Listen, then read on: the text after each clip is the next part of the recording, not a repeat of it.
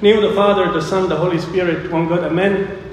This month that just started, the month of Paope, it focuses on the concept that Christ our Lord is a true God. The first month that was Tut, the message of that month was God, that our Heavenly Father, loves everyone equally. And we talked during that month about how that God loves John the Baptist as a friend of the bridegroom.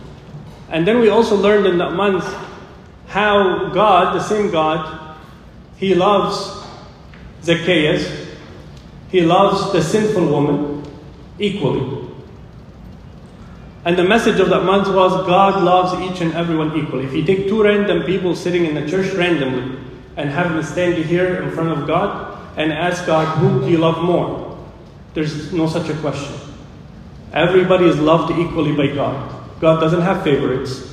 God doesn't have favors. God loves and cares about each and every one of us equally, whether you're the priest or you're the kid in the back. There's no difference in God's love for us. We have to know that in our hearts. We have to know that. So this was the message of the church for the month of Tut. This month, the church is telling us that Christ was not just somebody who preached the word of God, or is not the word of God that was spoken by him and that's it. Christ came in the power of God. He is God. Christ was not just a philosopher who had some good ideas to share with us. Christ came in the power of God. And the church starts to tell us every Sunday a different power that Christ has. The first Sunday today is the power of Christ over sickness, the paralytic. Next Sunday, we're going to hear about the power of Christ over nature, the great catch of fish. After that, we're going to hear the power of Christ over the demons. And then after that, we're going to hear the power of Christ over death. So when you add all the 4 months together, all the 4 Sundays together, you're going to come up with the conclusion Christ has power over everything. From sickness to demons to nature to death. There's nothing is above or his power.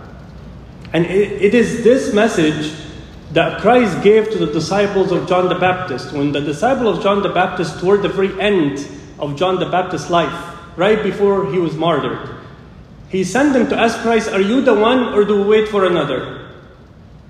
He said, go and tell John the things you see and hear. The lame walk, the mute speak, the blind see, and the dead are raised, and blessed is he who's not doubting, who's not offended in me. This is exactly the message of this month. This is the one. Blessed is the one who doesn't doubt for a second that Christ is a true God. Christ is a true God. We have talked about this gospel account recently, but today I want to focus just on one verse. And that verse is when the 4 friends led this friend who was sick on a bed through the ceiling, and Christ saw him. Christ told him, son, your sins are forgiven you. Son. And we don't know why Christ felt the need to say son. Starting most of the other miracles, Christ was able to tell him, you're healed. Take up your bed and walk. But this one is started by son in a compassionate way. How beautiful is it to come to church and hear in your heart, son, daughter, your sins are forgiven you. And these are the people who come to God in humility, asking for God's compassion. God will never speak that way to someone who feels he earned it or is entitled to it for whatever reason in his heart or her heart. The people that come to Christ that way are the ones that hear the compassionate word, son, your sins are forgiven you. Son, go home in peace. We also hear the same style when Christ healed the woman with the issue of blood. The woman that was bleeding for years. And her bleeding would not stop. And she spent all her money on the doctors and they couldn't help her. And then when he was walking with the disciples, she touched the hem of his garment. Because she thought she's unclean, he's not going to hear her. In the Jewish tradition, she's unclean. He should not be touching her. So she touched him from the hem of his garment, hoping that would heal her. And then Christ said, somebody touched me. And we can hear that the apostles were trying to be funny. And they said, what are you talking about? Everybody's pushing around. You're crowded by so many people and you're saying, who touched you? He said, no, I was touched in a different way. A power came out of me and healed and did something. And then that woman, we can tell from the reading, she was embarrassed. She was humiliated. And in that moment, we hear our compassionate God telling her, daughter, not unclean, daughter, you're healed. Your faith has made you whole.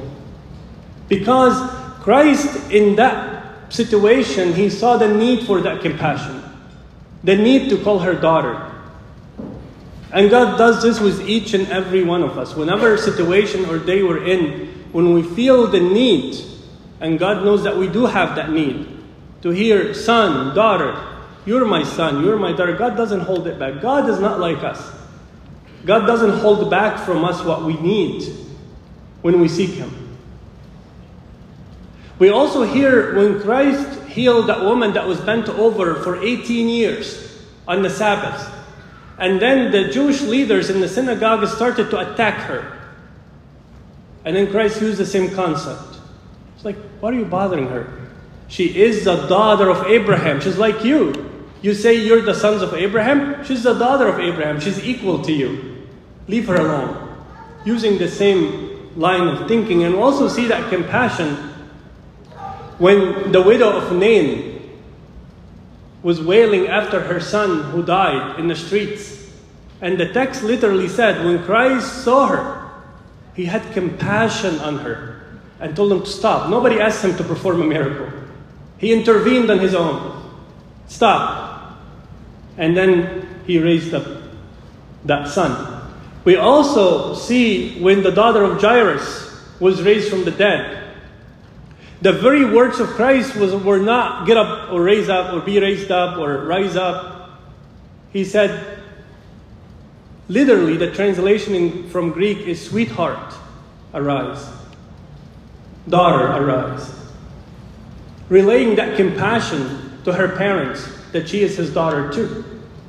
So the point here is that we have to trust in the compassion of God. We have to trust, yes, in His power, but that power is surrounded by compassion. It's a compassionate, powerful God that we worship. Our God is full of compassion. And God doesn't hold back His compassion from His children when they seek Him. May God grant us to live in that compassion, and glory be to God forever and ever. Amen.